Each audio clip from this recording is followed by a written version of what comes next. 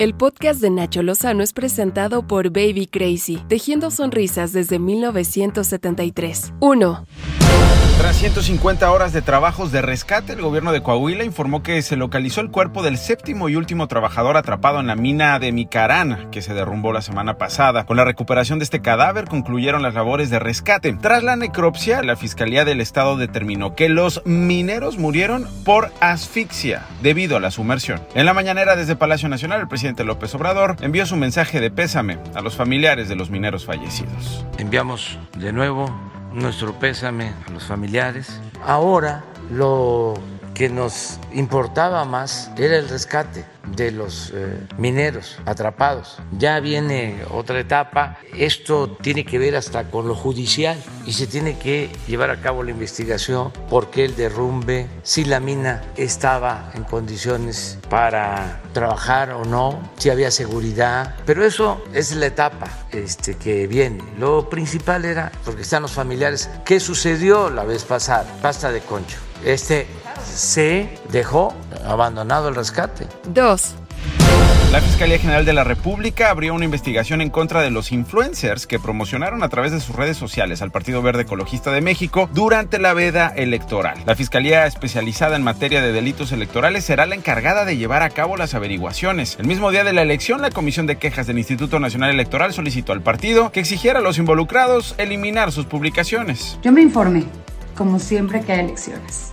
A mí me gustaron mucho las propuestas que el Partido Verde. Por ejemplo, les va una que me gustó. Proponen seguridad en el transporte público.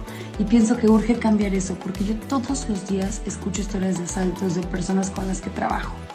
Y bueno, basta con ver las noticias para enterarte.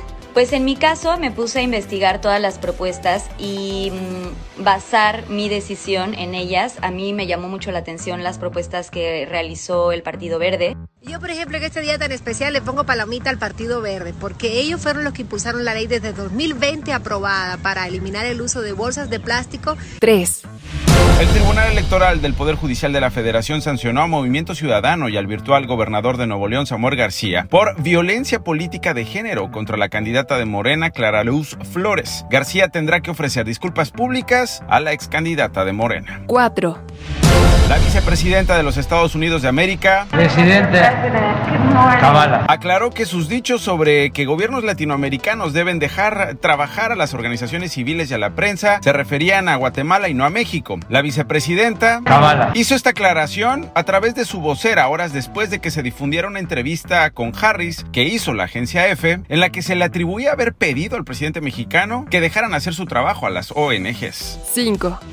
El hombre que abofeteó al presidente francés Emmanuel Macron durante un acto público fue sentenciado a 4 meses de cárcel. Damien Tarel, de 28 años, no negó el acto en la corte y dijo que fue víctima de una injusticia. Primero, Alberto Fernández, el presidente de Argentina, quiso quedar bien con el presidente español, pero quedó mal con el mundo. Porque de Europa, escribió alguna vez Octavio Paz, que los mexicanos salieron de los indios, los brasileros salieron de la selva, pero nosotros los argentinos llegamos de los barcos.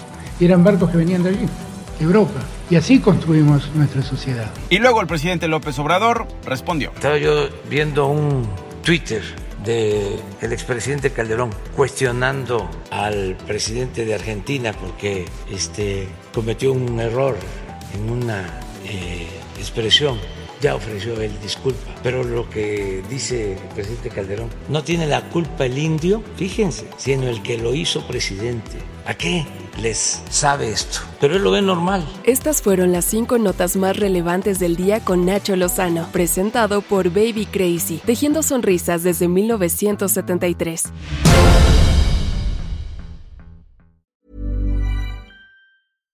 How would you like to look 5 years younger? In a clinical study, people that had volume added with Juvederm Voluma XC in the cheeks perceived themselves as looking 5 years younger at 6 months after treatment. Look younger, feel like you. Add volume for lift and contour in the cheeks with Juvederm Voluma XC. Reverse signs of aging by adding volume to smooth laugh lines with Juvederm Volure XC. For important safety information and to find a licensed specialist, visit Juvederm.com. That's JUVEDERM.com.